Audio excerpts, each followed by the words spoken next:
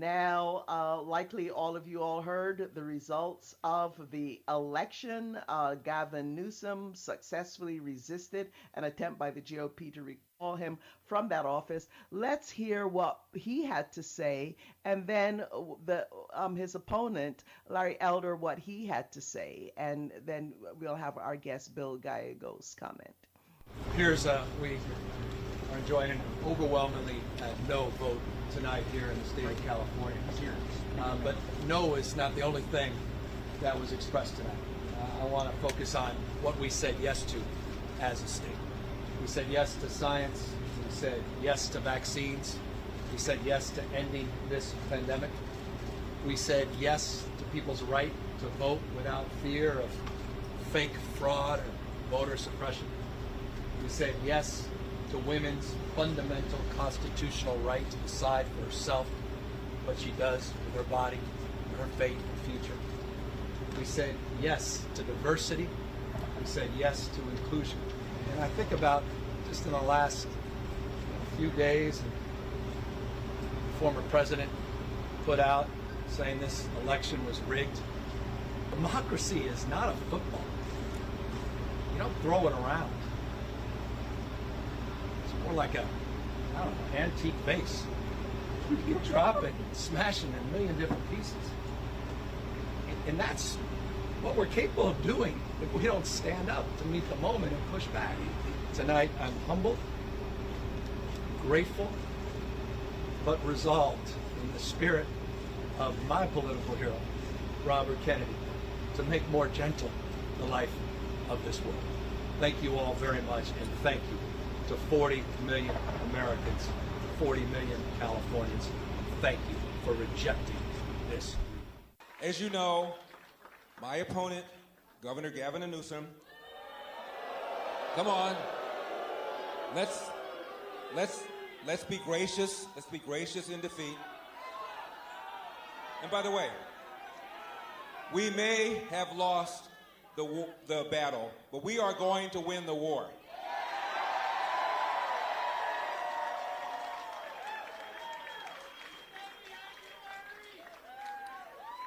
Notice that all these people, whether Barack Obama or Elizabeth Warren or Bernie Sanders, all of whom cut a commercial for Gavin Newsom, notice they never said the following words.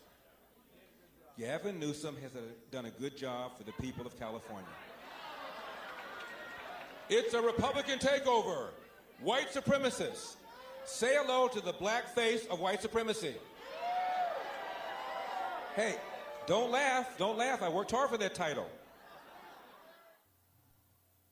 He worked hard for that title. Oh, my God.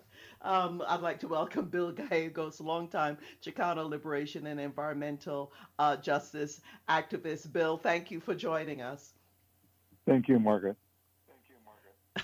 Well, he admitted it himself, right? I mean, Black Lives Matter did say that he supports white supremacist policies. In a lot of ways, he's to the right of Donald Trump. So I guess that is a new level of political sophistication to understand that somebody could look like me or Larry Elder of African descent or be brown and be a white supremacist. But Bill Gallegos, your analysis of this, what does this victory mean, not only in California, but moving forward? Just go for it and give us your analysis of the whole thing. Well, Margaret, I think it represents, again, the potential power of the new majority in California. So this Gavin Newsom retained his office because of the votes primarily of voters of color and younger progressive white voters. This is extremely important. It's an extremely important united front that should be looking to the future and the kind of policies that we want this governor, this legislature, and this state to adopt.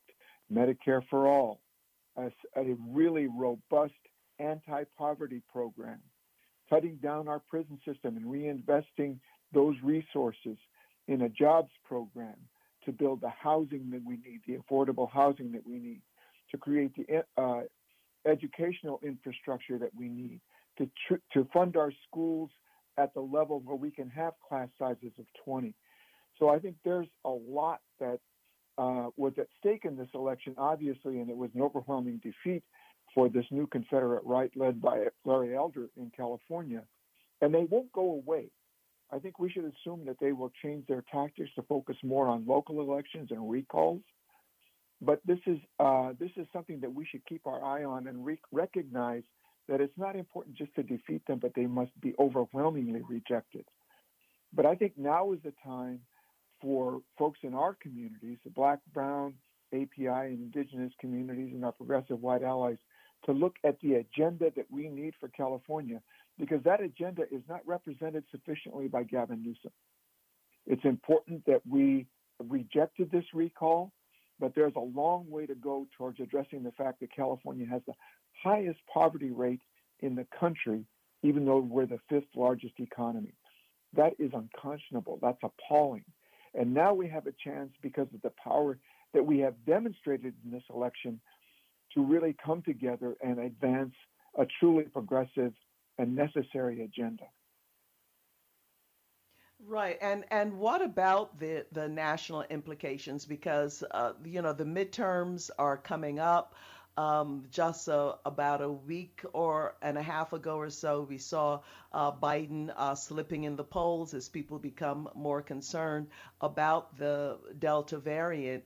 And one has to wonder if what happened in California, because here you had a candidate so tied to Trump, and we know that Trump basically owns the Republican Party right now. I mean, that's just the reality of it. And in fact, a bunch of them are planning on showing up this coming Saturday, the 18th, in Washington, D.C., to free the quote unquote political prisoners, the ones who were part of the insurrection of January 6th. So it's a very dangerous and a very divided time. So do you think the California result, what lessons do you think that holds for the midterm elections 2022, and what folks need to be paying attention to?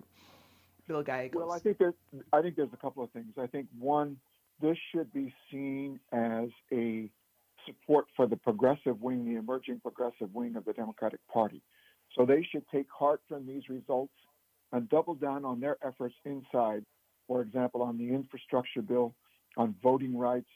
So this should be seen as a signal to them that their politics have tremendous public support. The second thing is, for the Democratic Party leadership, they have to look at California and say they've got to double down for the 2022 elections and 2024 elections on really reaching out, engaging, and supporting the agenda of communities of color and our white allies that have supported that agenda on climate change, on economic inequality, on voting rights, on women's rights. So this is the opportunity they have now to really put the resources. They put $70 million into defeating this recall. Well, they need to be looking at Texas. They need to be looking at Louisiana. They need to be looking at Mississippi and Arizona and these areas where there is an emerging majority of people of color, and really understand that this is where they need to double down on their resources. Georgia is an important one. So I think this is the lesson that they need to learn, is that the idea of just going after the soccer moms, well, that's important, is not enough. Just going after the conservative Democrats, well, that's important, is not enough. They've really got to go after this emerging new majority, and really that doesn't just mean get out to get our votes. It means supporting our agenda.